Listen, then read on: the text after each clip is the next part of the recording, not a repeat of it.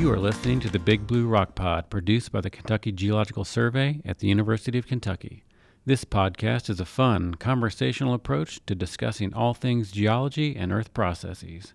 We talk emerging ideas in research, along with classic topics in earth science for all levels of interest. Let's do the show. Hello, welcome to the Big Blue Rock Pod. I'm Matt Crawford, along with my co-host Doug Curl, Sarah Arpin. Hey, Matt. Hey. Hi, Matt. How's it going? Good. How are you all doing? Good. Lovely. We're here. All right. Another Excited podcast. about this topic. Yeah. I'm just going to go ahead and say it. I love Cumberland Gap. It's it's an amazing park. Yeah, it's cool. And we're going to get into why that is, but that is the topic. Cumberland Gap National Historical Park. It's labeled historical park, which I think maybe throws people off. But geology plays a major role in the cultural story and the cultural history there, both past events, current cultural events, and features. So there's this amazing broad intersection of stuff at the park, and we will get into that. We have a guest. Let's introduce our guest. It's Dr. William Andrews. Drew is a research geologist here with us at the KGS.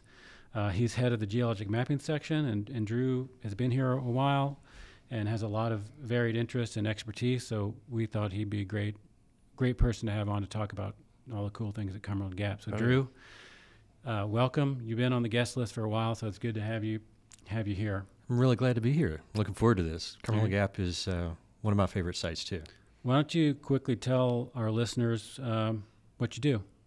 Well, as you mentioned, I'm head of the geologic mapping section, so I work with a just incredible team of geologists that are working to make maps or other models and visualizations of Kentucky geology, and then help people use those in different ways. And so because Kentucky has that complete set of published and digital geologic maps, some people say I have the easiest job in the world because we're done, right? Yeah. But we're not. There's always more to do. And so we have mappers doing some great new work. And then part of the job is helping people use that resource, helping translate it for different folks. And Cumberland Gap has been a wonderful example and site to practice that with people, help people understand geology and understand the impact. Oh, yeah. That's a good point. Geologic mapping is often considered KGS's bread and butter. I mean, it's just such a foundation of a lot of the stuff we do here is a springboard for a lot of research, and our mapping history is quite significant. And you want to talk a little bit, part of the reason that we invited you as well for this topic is you also have kind of a hobby or personal interest. Is that correct? Do you want to tell us a little bit about that side of you? Guilty as charged. I grew up about 10 minutes from the Perryville Battlefield State Historic Site, where largest Civil War battle in Kentucky occurred. And so growing up, I always had this exposure and interest in the Civil War. And while I was an undergraduate in college, I kind of stumbled into Civil War reenacting, and I did Union infantry reenacting for about 15 years. But I've always had just as a side hobby, my interest in history and sites like Camp Nelson and Cumberland Gap, Mill Springs, McConnell Springs here in town, let me connect that interest in history and in how we got here to the geology. And in fact, when I first got interested in geology, it was historical geology. How did the earth evolve, develop? That was the hook that really pulled me in. And so, guilty. Cool. I still have the uniforms and some of the clothes at home. And no, that's awesome. That's why we have you for this podcast. I can say one unique experience is I actually got to camp in the Notch at Cumberland Gap as a Union infantry soldier one night as part of a reenactment, and that was a absolutely memorable evening. That's cool. Yeah, it was a neat opportunity, and it was based on the close relationship we have as geologists with the staff at Cumberland Gap, we had built this relationship, and I brought up to them the idea of doing this historical event, and they were like, yes, absolutely, we trust you. Cool. And it helped. And it was a neat experience for everybody involved. All the different participants really seemed to appreciate the chance to be in the history like that. Oh, yeah. And that's why sites like Cumberland Gap are so important, because you can be there and you can feel it. You can Oh, yeah. see pretty close to what they saw. And Yeah. it really brings you into the moment. All right, let's get into it. Cumberland Gap National Historical Park. I've just got some bullet points here. I'll say these and jump in whenever. Cumberland Gap National Historical Park is located in 3 states: Kentucky, Virginia, and Tennessee. For Kentucky, it's in Bell and Harlan counties.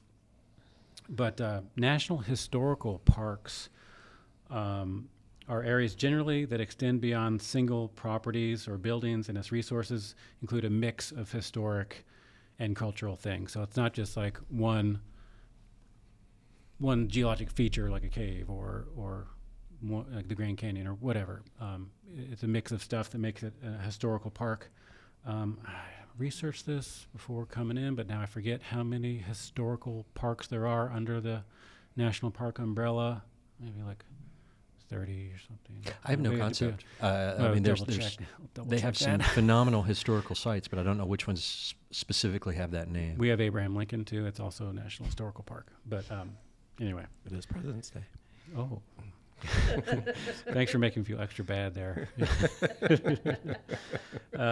Cumberland Gap was authorized by Franklin Roosevelt on June 11th, 1940. It's the largest national historical park in the system, which is pretty cool. About 24,000 acres, mostly along Cumberland Mountain. And sort of like we hinted at the beginning, Cumberland Gap is just this like amazing, impressive range of geologic processes, unique features, cultural history, and it's just all right there, in a fairly small space. So it's just a fascinating park.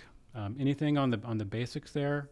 Well, it's a nice place to stop if you're traveling from Kentucky to North Carolina, if you go that way. For sure. Well, stopping at the park there it's right outside of Millsboro. Yep. And it's it's just a nice spot. It's a beautiful area. Beautiful area, Yeah, I went to Boone, North Carolina a couple years ago with my family.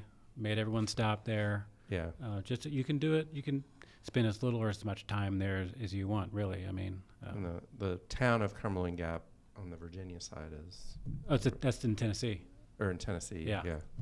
They're all right together. Yeah. Anyway, yeah. Just barely. Yeah. But anyway, it's neat. Oh, yeah. Definitely worth a stop if you're going there. Just a bit about the geology here. We could do a whole, deep dive on the geology, but just some basics here. The park is made up of sedimentary rocks that range from Cambrian to Pennsylvanian in age. So that's about 540 to 300 million year old rocks, which mostly include sandstone, conglomerate, shales, siltstones, limestones, and coals. But the interesting thing that gets to the gap and some other stuff is this history of mountain building and erosion that creates some of the features you see at the park: narrow ridges, steep cliffs, overlooks, rock overhangs, waterfalls, natural gaps. So it's this sort of tectonic mountain building events and compressional forces, right, that have created a lot of these cool things at the park. The key feature, really, or one of the key features is the Pine Mountain thrush sheet, and it is a chunk of crust that has moved some distance. I think it moved like 30 kilometers or something. Yeah, I think in that space of about 10 miles. Okay. Yeah. And a thrush sheet, it's actually a large syncline. So think of a big, gigantic sort of U-shaped fold in the rocks, and the whole thing kind of moved during some Appalachian mountain building. And one limb of the big U-shaped thrush sheet is Pine Mountain, and the other limb is Cumberland Mountain. So all the thrusting was done to what was once flat-lying sedimentary rocks, but this compressional event shoved these rocks up and over, and so now we've got these dipping or tilted sedimentary rock beds that make up Pine Mountain and Cumberland Mountain specifically. Yeah, it's pretty cool. You can't actually see that thrust fault itself at Cumberland Gap. You can see it at Pineville, a few miles away. But what you get to see at Cumberland Gap is where there is down deep a step up in what they call a ramp in that thrust fault. And that's what lets the rocks bend as they come across that ramp and creates that really dramatic wall of rock that goes all along the Kentucky state line through there. Yes. There's a series of faults that sort of come off of the thrust sheet itself, and it's really these faults that have kind of created the geologic conditions for the gap, right? So it provided the space, the surface area for there to be increased erosion, and creating a natural gap in Cumberland Mountain. Is that kind of right? Yeah, Pine Mountain, the front of Pine Mountain extends from Elkhorn City, Kentucky, all the way down to Jacksboro, Tennessee.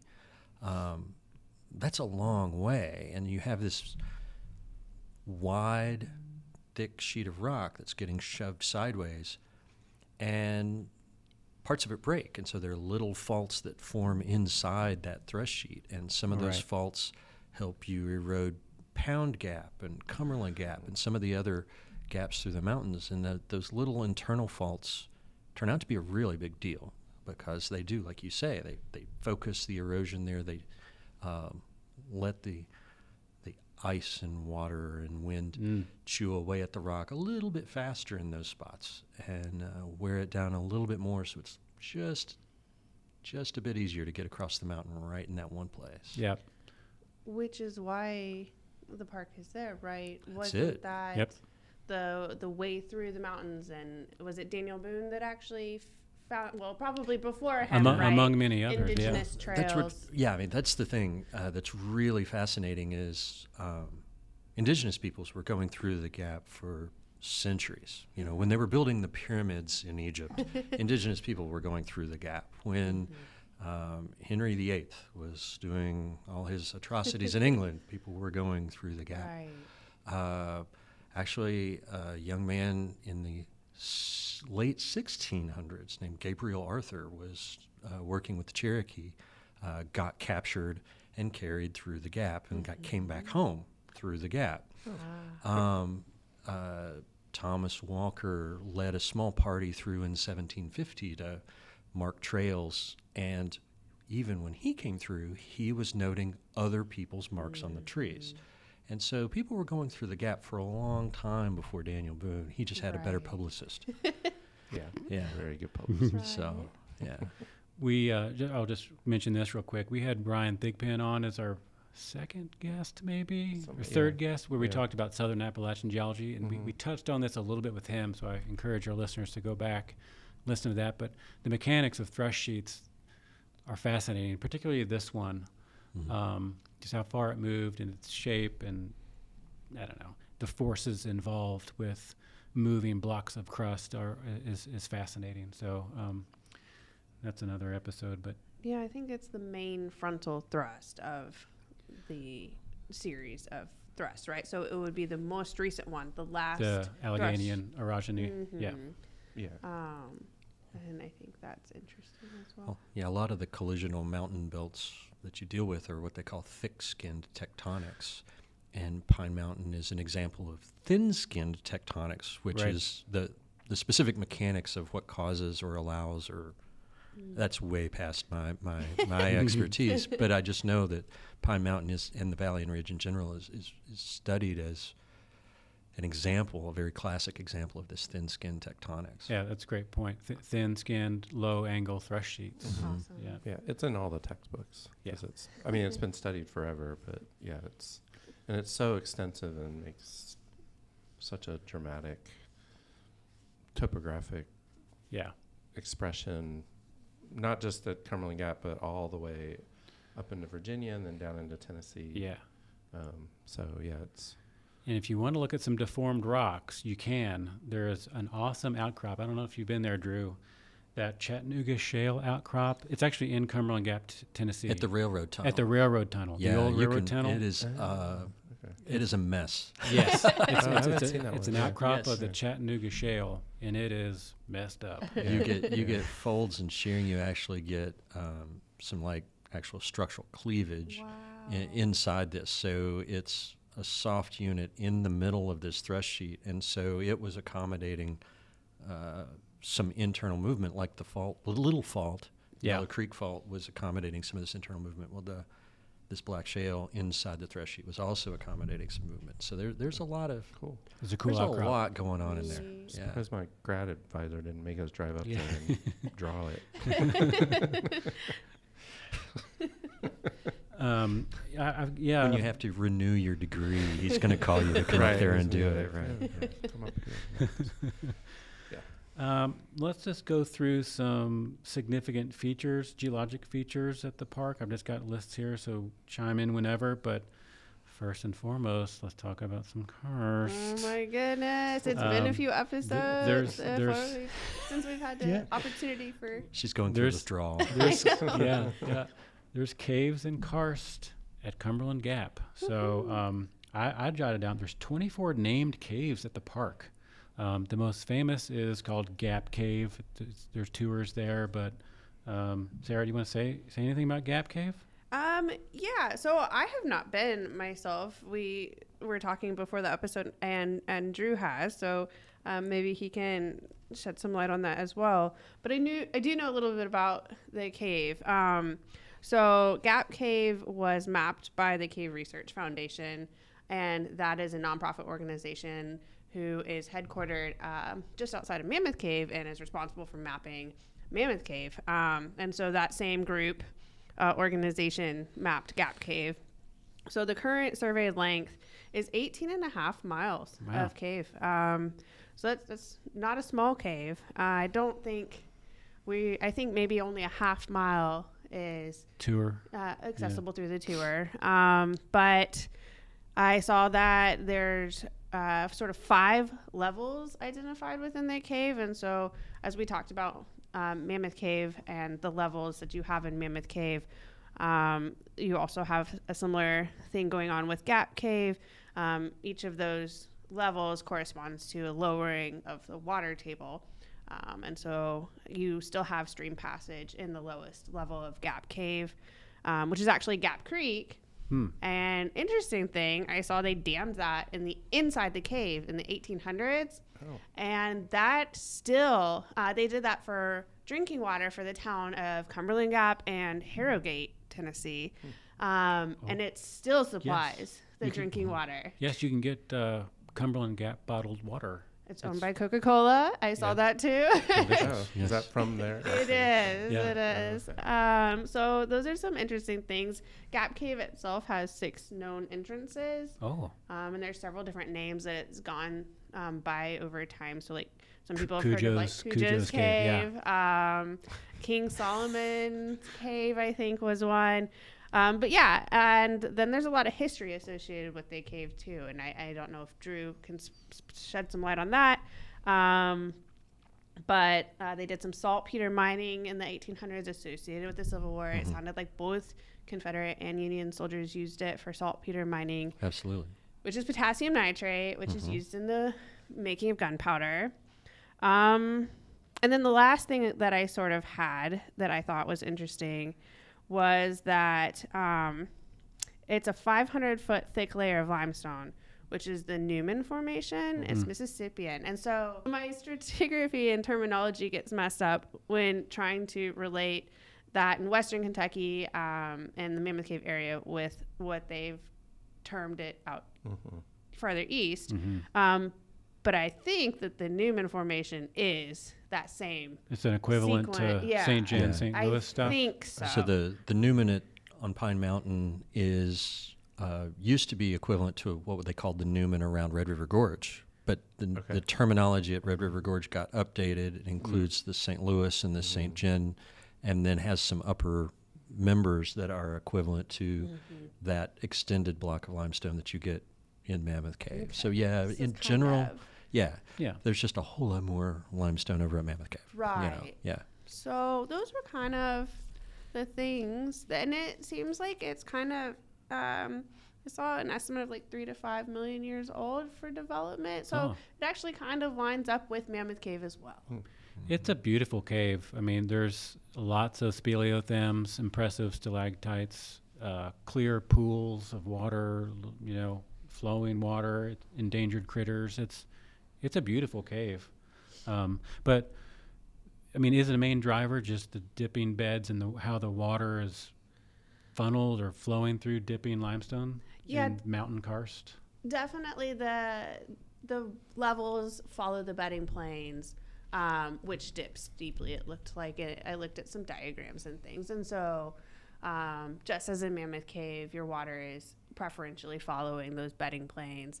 Although in Mammoth Cave they're much more horizontal. Here, they're a little more. They have more dip to them, but yeah. Yeah, Drew, you said this before we hit record, but like it is super cool being in the cave and sort of getting this internal view of the thrust sheet and internal view of structural geology. Yeah. I mean, in that setting, you're looking at tilted beds, but the local faulting and the fracturing near that faulting has a huge role in helping the water get down to the limestone to do these different levels, so that it's all tied together. It's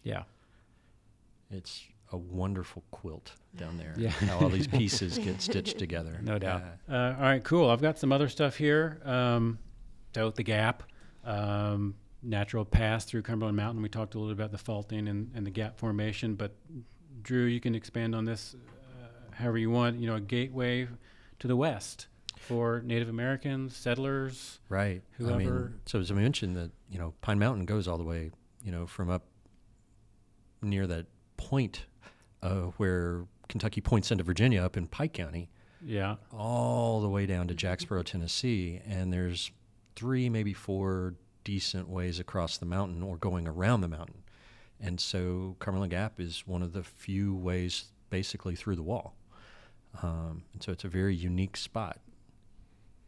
And did Daniel Boone coin Wilderness Road, or was that he helped? Yeah, he helped blaze the Wilderness Road. So there was the Warrior's Path, was the indigenous path between Shawnee lands in the north and Cherokee lands to the south, and it probably inherited it from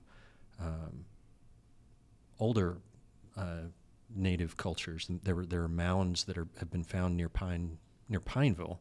And so there's evidence of mound builders in that same corridor.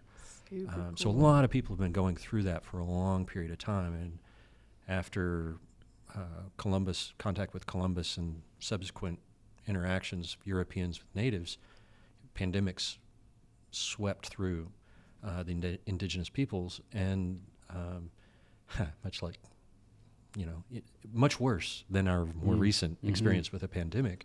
But it caused a tremendous amount of disruption in those cultures. And so the Shawnee had pulled back more to the north, the Cherokee had pulled back more to the south, and they did not have active villages right in that area at the time that Europeans hit the door, as it were. And so Europeans, in their Eurocentric way, said, this is empty land, we'll just move right on in.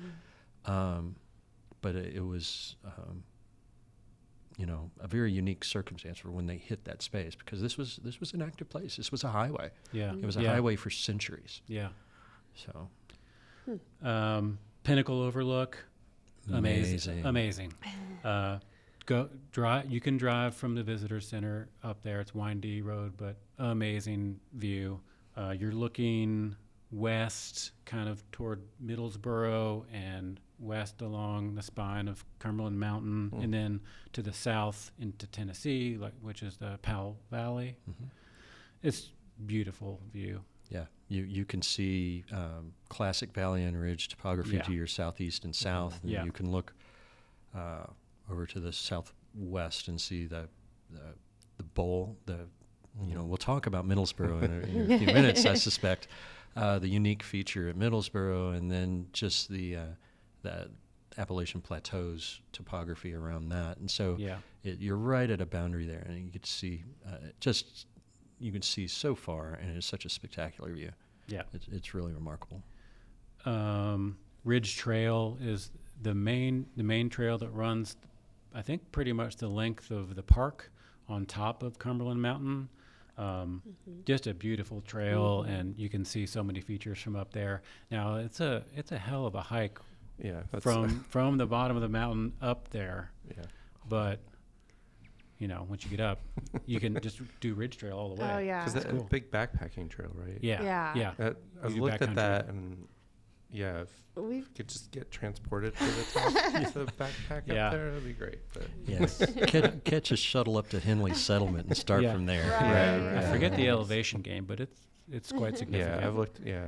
I've done the White Rocks Trail, which you have on the list. Yeah. I wanted to mention a couple of stories that I've got. One trip I did was in college to Cumberland Gap. We did Ridge Trail. I don't think we did the whole thing, but several overnights. And it's just, with college friends, and it's just like on a break from school, it's just like solidified how, I don't know, I love geology and this park, walking that trail. Then several years ago, Derek Sawyer, who at the time was faculty over in the department, he was running a field trip there with his class. Derek Sawyer's now at Ohio State. He's like, hey, do you want to come along and, help on this field trip to Cumberland Gap? We're going to spend the night and see all the stuff. I was like, yeah, sure. So I did, and we got down there. We made a bunch of stops at Pinnacle Overlook. We even stopped at Pine Mountain and Visitor Center, did the movie, but got up on Ridge Trail, and we're going to spend the night at one of the cabin/campsites. There's some cabins up there you can stay in. So Derek and I are in a cabin. A bunch of undergrads are in tents, like in the field, spending the night. In our cabin, there's nothing in the cabin except for like a wooden bunk. That's it, right? Derek and I are going to sleep. All the students are outside in their tents. I notice a mouse in the cabin. I'm like, oh, yeah, no big deal, just a mouse. It's probably not going to bother me that much. Then Derek's like, oh, here's another mouse. All of a sudden, we're like trying to go to bed. We're inundated with mice. And you can't, like I said, it's not just one mouse, forget about it, go to sleep. These mice started getting on my sleeping bag, on my pillow. Derek's like shooing mice away. You were warm. We were warm. And we were like, we gotta get out of here. Like, this is not. So we get out of the cabin. We go kick some poor undergrads out of their tent, make them buddy up with someone else and take over their tent so we could go to sleep. Yeah. I mean, I was like, sorry, but you don't understand what's going on in that cabin right now. It's crazy. So stay away from the cabins. Stay away from the cabins. Camp outside. Yeah, camp outside. There you go. Anyway, Ridge Trail, amazing. Sand Cave, incredible. It's a huge rock shelter. Yeah. It's just off Ridge Trail.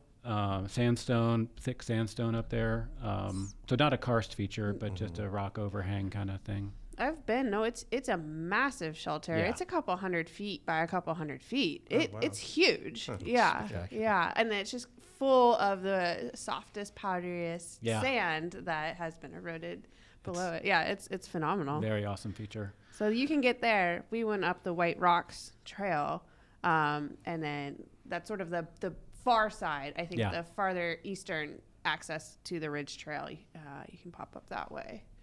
So you mentioned White Rocks.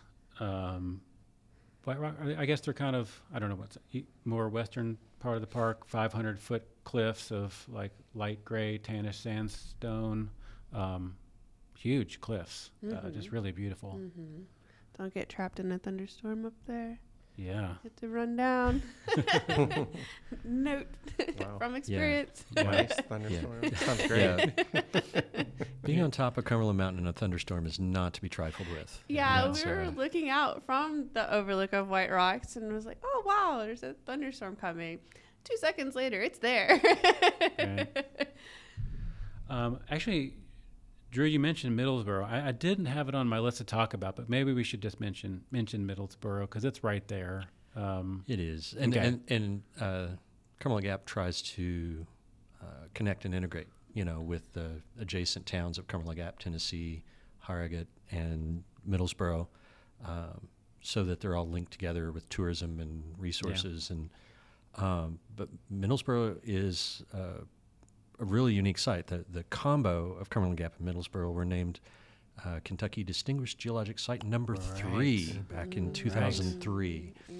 And it's because of this combo of the geology and the history and the landscape. But just on its own, Middlesboro would have qualified for the designation in that. Why is that? It is a meteorite impact structure. And so it is this big bowl-shaped valley just sitting there in the middle of eastern Kentucky. Most Kentucky valleys are quite linear, right? And this one is just big and round. And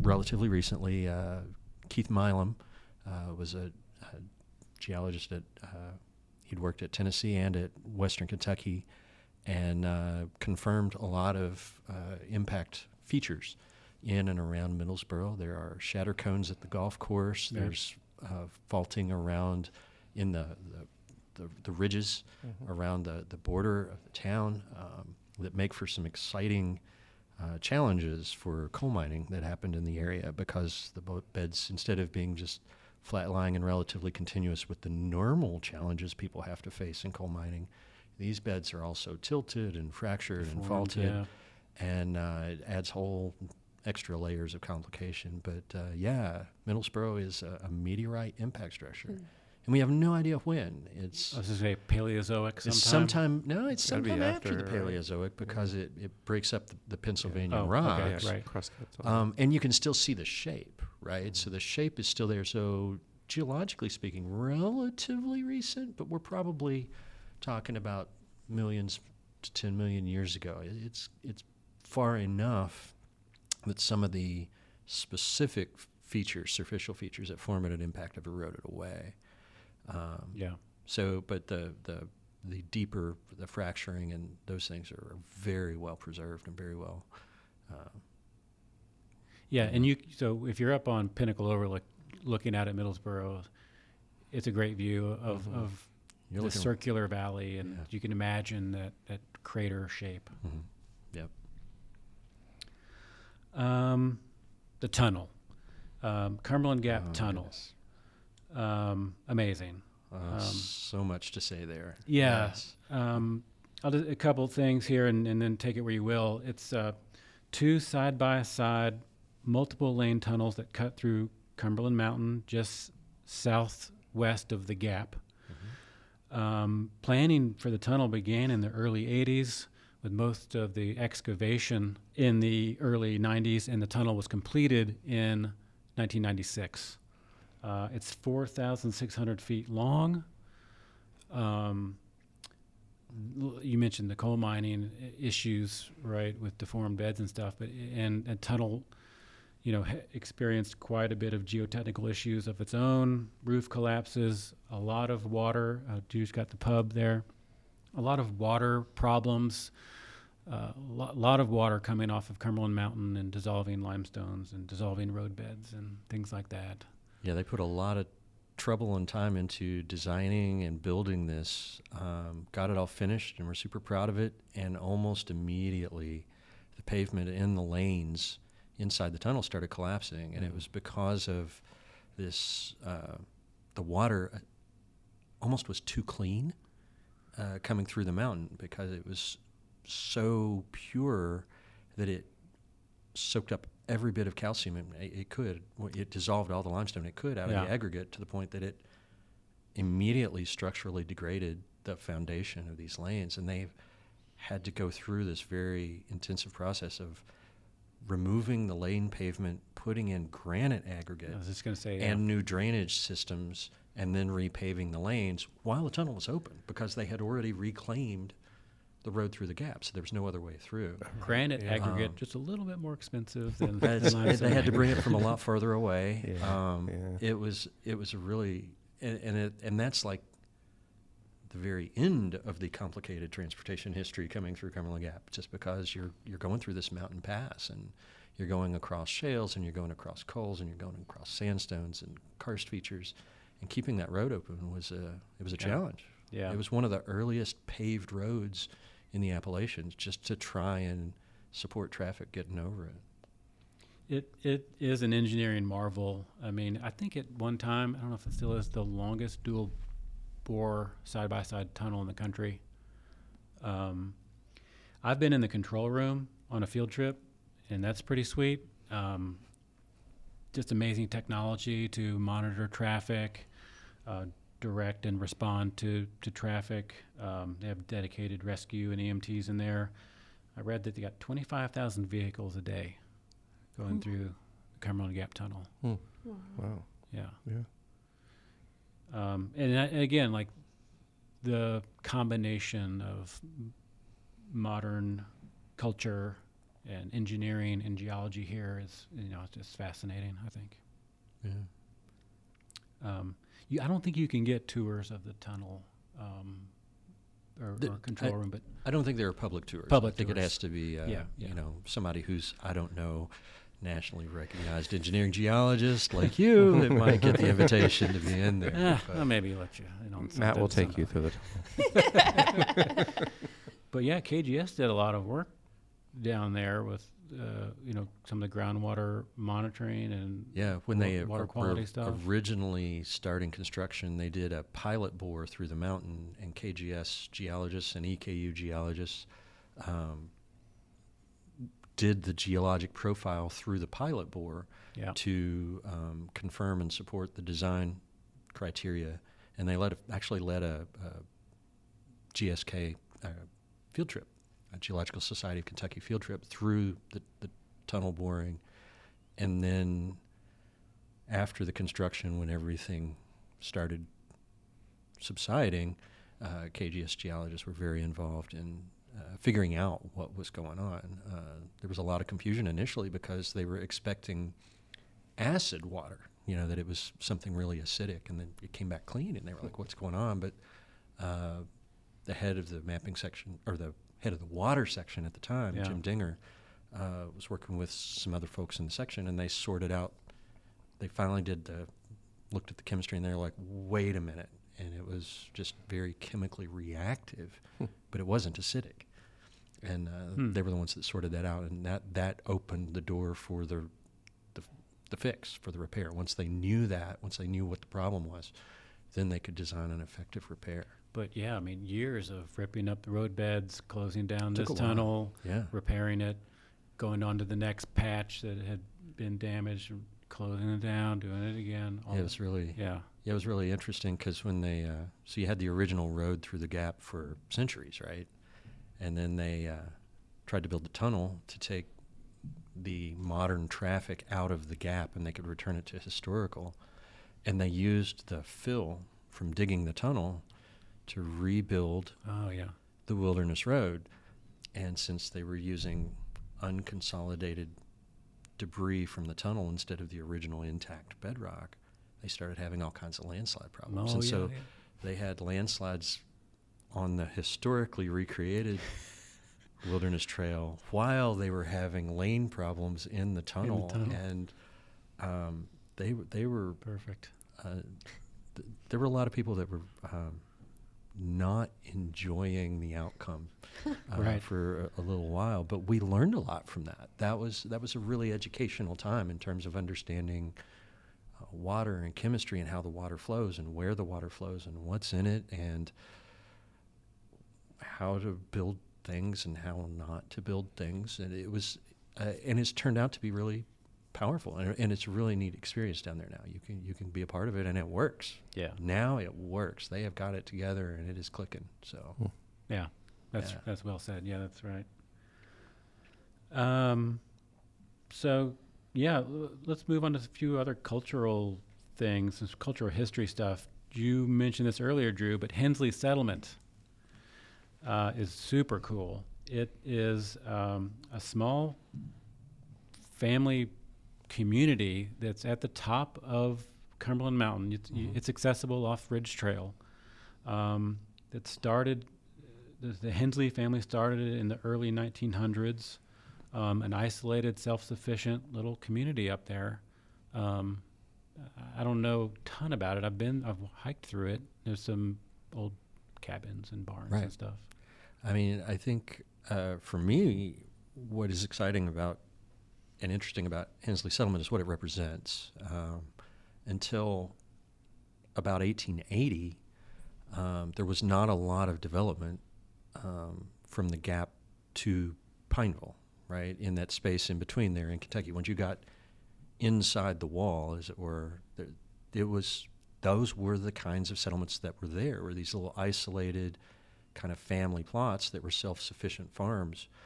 Yeah. And it wasn't until an outside developer very deliberately tried to turn Middlesboro into a coal, timber, and iron center all at once that Middlesboro even appeared. Middlesboro was not a thing until 1880. It was a planned economic development. And so Hensley Settlement, to me, what's really fascinating is that's what everything kind of looked like for a while. And that's what I really appreciate about it. Yeah, I agree. It's really neat up there. Yeah, Everyone it's should unique. go see it. When you're up there, you're trying to figure out, how do you get food? How do you get Yes. water? How do Yes.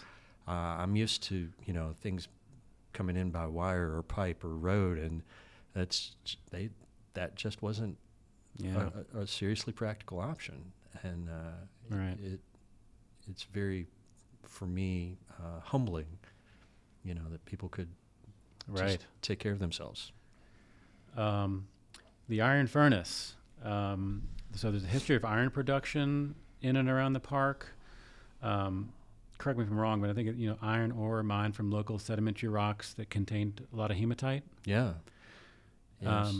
And so one thing that's left is a chimney from an old iron furnace that actually is in Cumberland Gap, Tennessee, and it's definitely worth a view.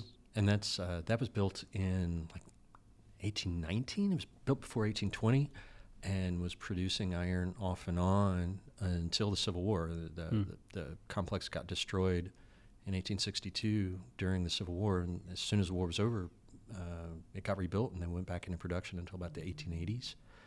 And that's when the development in Middlesboro was trying to kick in, and they went from nothing in Middlesboro in 1888 to having 2 iron smelters in town in 1890. And so that kind of then superseded the antique chimney at Cumberland Gap, Tennessee. So it's definitely worth a visit. The sandstone blocks that They're make up the huge. chimney are huge, and quarried from sandstone above. Mm-hmm. Yeah, Right, that from- up on the Pinnacle. I mean, or up in the vicinity of the Pinnacle. Yeah, so quarrying those and getting those down the mountain to build the chimney right there. It's just thinking about that's amazing. it's almost as hard as getting the giant cannon that they put on the top up there during the Civil War, which I suspect is the next thing you want to lead into. Yeah, good segue. So I didn't have much on Civil War, but talk about the Gap's significance during the Civil War. Well, yeah, it was like we've mentioned several times. It was this transportation corridor.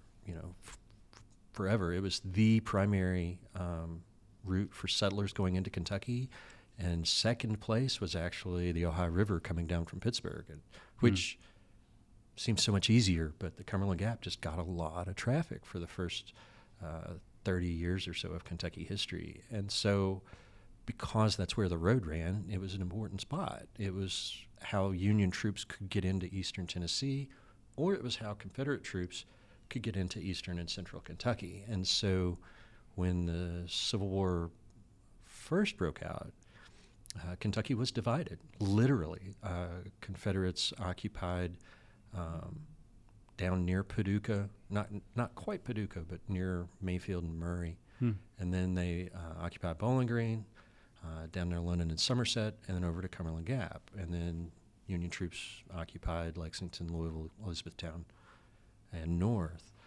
there were a series of smaller battles west in Kentucky that unraveled that line late in 61 and early in 62. But Cumberland Gap stayed in Confederate hands until 1862, when a very deliberate campaign came to try and take the gap, and the commander approached the gap, and as he's literally looking up at this notch in the mountain and the cannon that were bristling facing his way, maybe there's a better way. And he left some people in place in front of that, and then some folks farther down the mountain crossed the mountain and came around behind to cut off the gap, and that's how they captured it. And then the Confederates, after the Union troops had it, the Confederates did the same thing the other way. They sent people around behind, cut off the supplies, and the Union troops had to abandon, and then coming back again. But Cumberland Gap each time was this just outpost that nobody dared to challenge because it was so formidable, just as a natural fortress. And then you put a few cannon at the top of it, and nobody's going to mess with it. So it was strategic, very strategic. And there's some interesting stories of deception when some of the troops were cut off there, and how they fooled each other into attacking, not attacking, whatever the case may be. But that's probably a whole nother podcast too. Yeah, just some of the tales of. Yeah, that's super interesting. Yeah. Well, that's all I have. Drew, talk about. Thank you for your time here. We blew, great conversation here. We're at 47 minutes. Yeah, it's really tons to talk about with the Gap. But talk about some of your most recent projects, things you've got going on now or on the horizon that have to do with Cumberland Gap.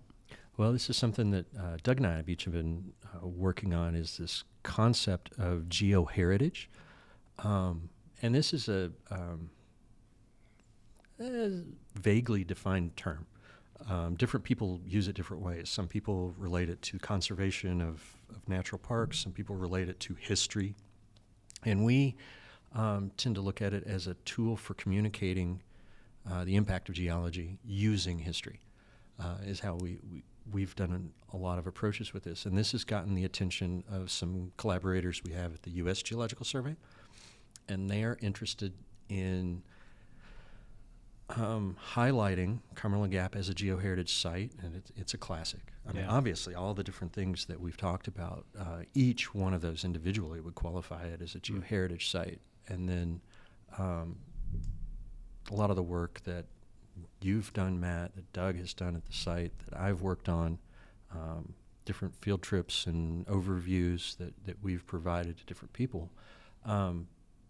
Our collaborators want to pull those together as examples of documenting the different components of geoheritage, which can be scientific and cultural and economic and educational and aesthetic, and then figuring out a cool mechanism for communicating those to people.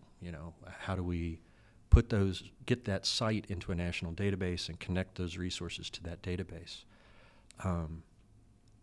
And so that we're really looking forward to that. We've got some possibilities there, and I think that educational approach it closes a loop that we don't talk about much. It's a little known piece of trivia is that Cumberland Gap was the site of the first professional geology field camp. Just going to say this because on my list, and I in the forgot United it. States.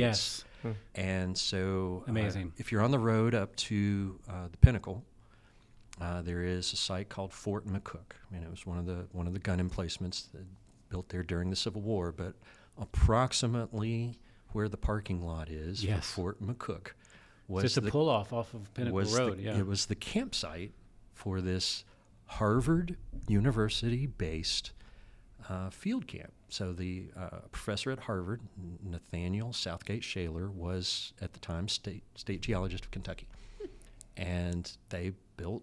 It is such a phenomenal place to see geology and learn geology and teach geology. They brought aspiring professional geologists to that place to teach them field geology. Yeah. And these weren't like undergrad students. These were this was professional education. This was professional development, and they did a field camp there. So We should recreate that. I absolutely agree. I even have the hat and the boots, so let's go. Is there a marker there? Or, I mean, I'm not sure. Honestly, I'm not sure. Because you would never know that just driving up Pinnacle Overlook Road. It's just a little pull off, but yeah. There was a gentleman named David Earle that wrote the history of this field camp. Okay. And we could look through his work and see, get some facts out of that. And, that's a super cool. Track some things down. That's a cool.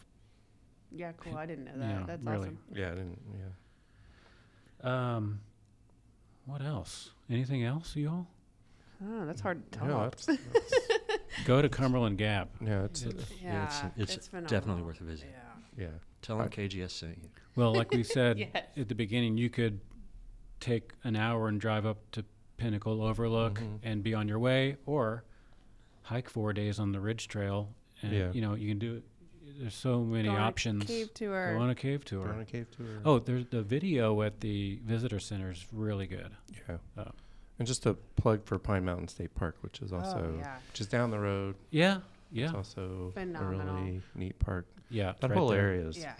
great. Yeah. And they're just some really neat bed and breakfasts and restaurants, and both in Yeah. Middlesboro and Cumberland Gap, Tennessee. Phenomenal hiking. Great little It's just restaurants in Mountain Cumberland Trail, Gap, Tennessee. Ridge Trail. Yeah. It's wonderful. Yeah. Drew, thanks for your time. Yeah, Great thanks, guest. Drew. Yeah. I appreciate the invitation. This was wonderful. Thank you. Let's do it. Do it this again. Yeah. Yeah. Thanks, you all. Sweet. Bye. Thanks. This podcast was produced by the Kentucky Geological Survey at the University of Kentucky. Special thanks to Rebecca Frazier for technical support. If you have ideas for the show, email mcrawford@uky.edu. Thanks for listening.